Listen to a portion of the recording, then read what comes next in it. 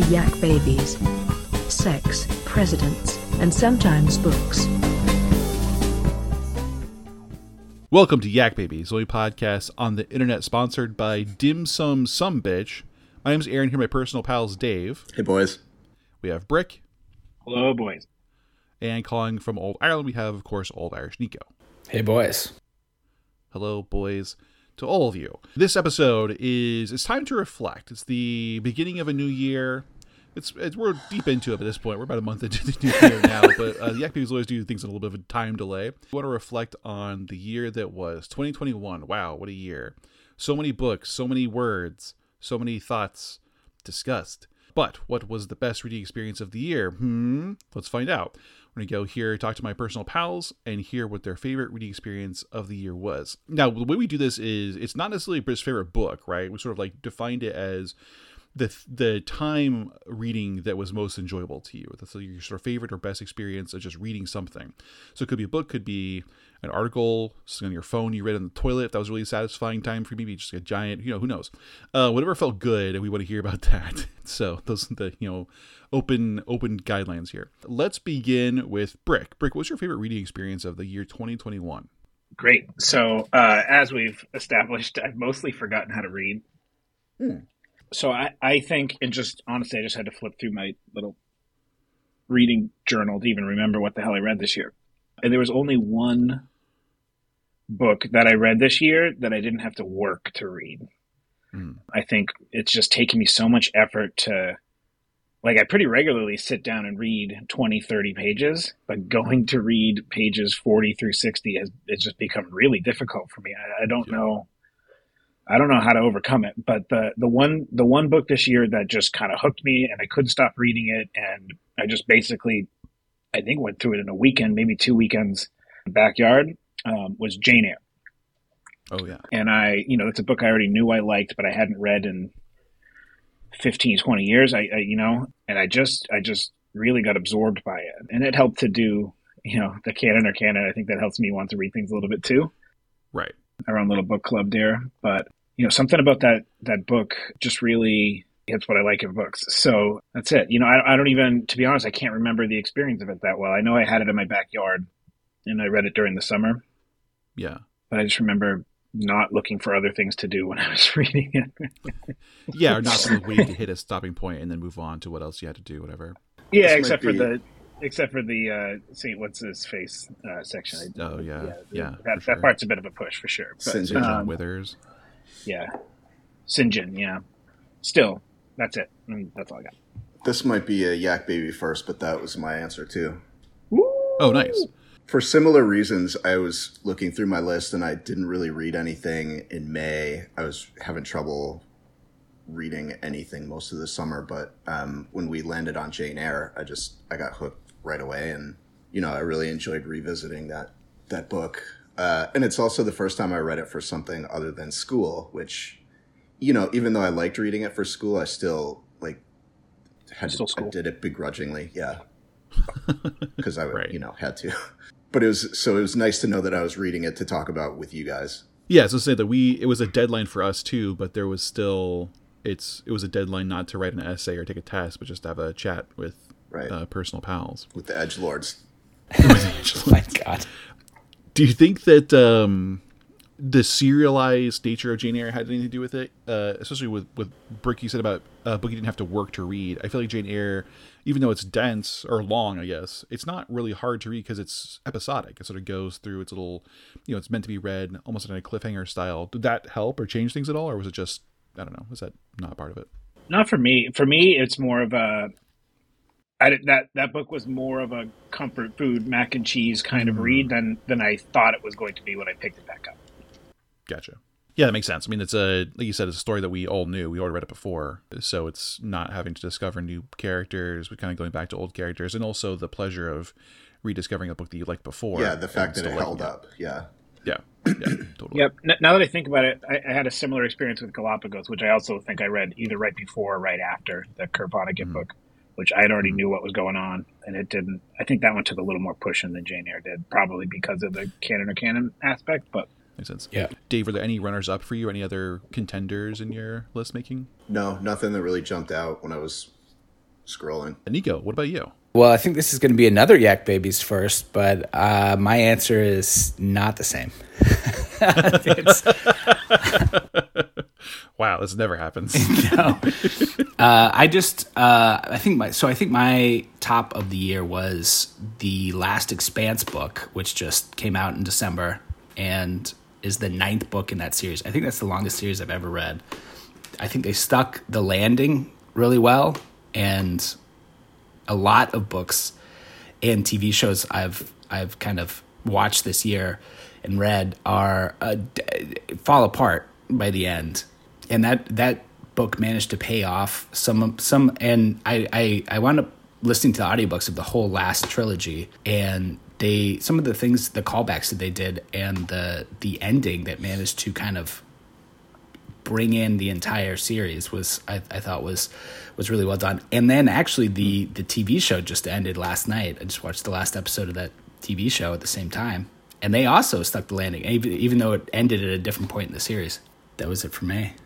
Is that the James S. and A. Corey? Yeah. So that whole series, which has been going since I think 2012, is just finished. Yeah. Huh.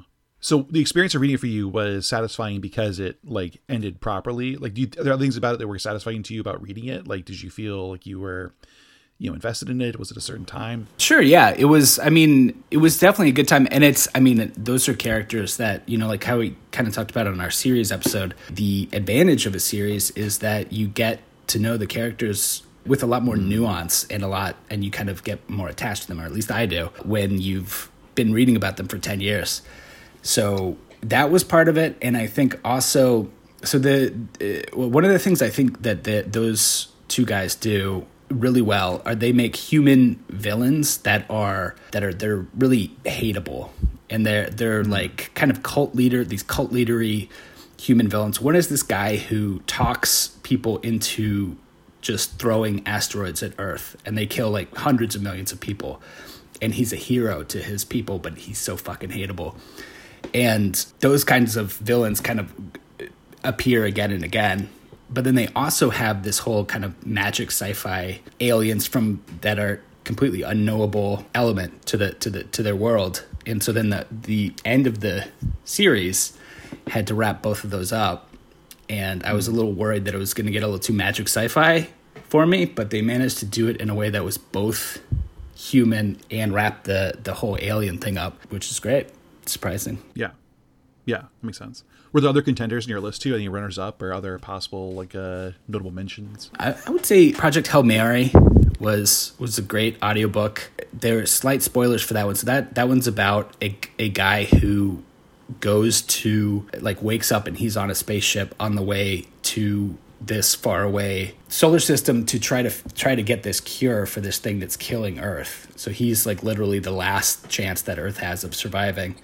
And he goes there and he meets an alien from another culture that has also gone there because their system is also has this plague that's come to it. And the alien is like a spider that speaks in music. And so then in the audiobook they have the alien speak in music to them. Oh, weird. And it's pretty unique audiobook. That's cool. Yeah. That's cool because that's something that wouldn't come across in the text the same way. So yeah. Listening to it in audiobook really enhances the experience in a way that reading it in print form wouldn't. Yeah. My favorite experience, Jane Eyre was on my list for sure. It's in the runners up definitely because I had the same thoughts as David Brick did about reading it. It's the satisfying experience of going back to a favorite from another time and seeing that it still holds up, and also kind of I feel like I've read Jane Eyre. We mentioned this in the episode, I guess, but I've read it at different intervals and it always holds up. So it's always good to go back to and be like, oh yeah, this book is still good. I still like it. Another contender, I'm surprised wasn't in Dave's list for sure, was the first chapter of A Swim in a Pond in the Rain. I feel like that was a really huge reading experience for me this year. I never was more engrossed in a book than I was in that first chapter. And that's the rest of the book isn't good too. I also liked it. But that first chapter especially really hooked me. I bought the hard copy because of the first chapter. So I got a copy of it from the publisher for school reasons. Because they sent a request, or they sent a inquiry if I wanted to get a copy of it for creative writing. And I was like, yeah, sure, I'll get a desk copy. Why not? Saunders. And I wanted to read it, but it wasn't a plan. And then I got the PDF and started looking through it, and I was like, oh shit, this is great. And the PDF was hard to read. And I was like, I need to go get the actual book of this. This is way more satisfying than what the PDF has given me. So that definitely is up there. But I think my number one is reading.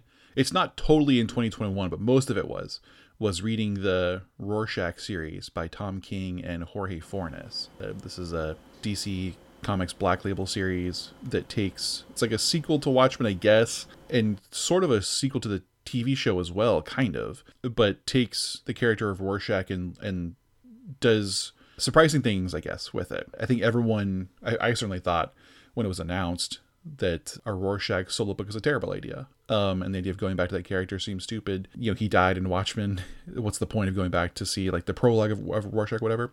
And it was totally not that. It was something definitely very different and a really good mystery. It hooked me, and it was in a way that I haven't had in a while, and tend to miss in comics these days, is that I have to get on a Wednesday and have to read it first thing kind of thing, right? It's sort of like that intensity of like, I want to get the new issue of Rorschach and read it as soon as possible because I'm dying to see what the next chapter is. Too often with comics these days, I will wait and, let it stack up a little bit and I'll read them and see what's going on. But that one I wanted to read quickly.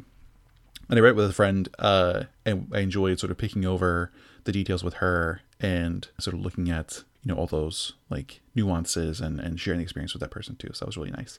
So yeah, that was my overall favorite experience, was reading Rorschach. And I recommend it if you're looking to pick a good comic series up. It's out in hardcover now. It's good. Sorry, how many issues so far? When did it start? 12. Okay. It started October 2020. Okay. Or maybe September or something like that. So it was most of 2021. With a little holdover. It's great. If I had to say what's about, I guess it's about like totalitarianism and like how it seems to be about like being red pilled, basically. Like how do people get turned into violent extremists online? But it's not about it takes place offline. It's like a detective story, but it sort of has that sort of thematic connection. And does it take place in 2020?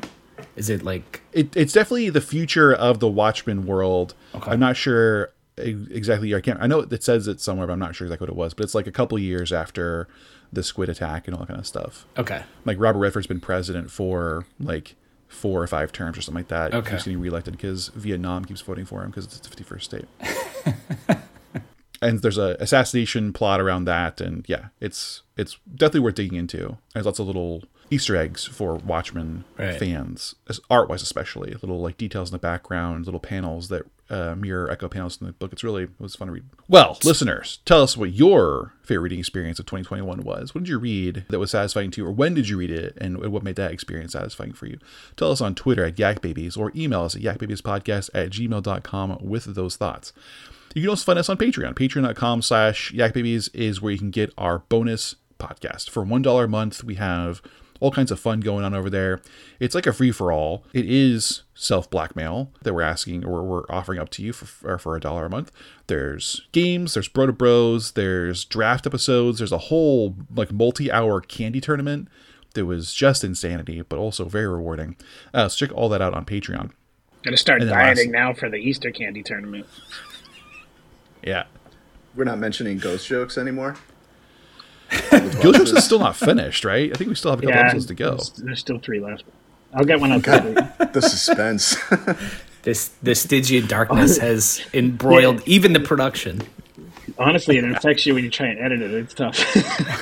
Yeah, the last episode that came out was right where it starts to crack, and you can feel the darkness seeping in. So yeah, it's not seeping in by that point. It's rolling in.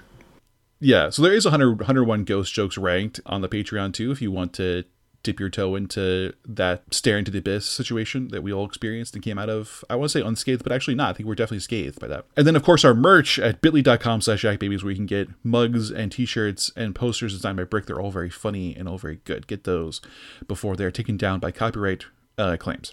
Yeah, we won. I came back. Yes, sure, right. We defeated the Mars Corporation, and we told them, fuck you, and they backed down. They're cowards. Till then, Yak Babies, yakking off. The Yak Babies would like to thank all their loyal listeners, and especially their patrons, both past and present, including Michael, Bonnie, Sebastian, David, Roger, Kathleen, Bailey, Andrew, and William Howard Taft.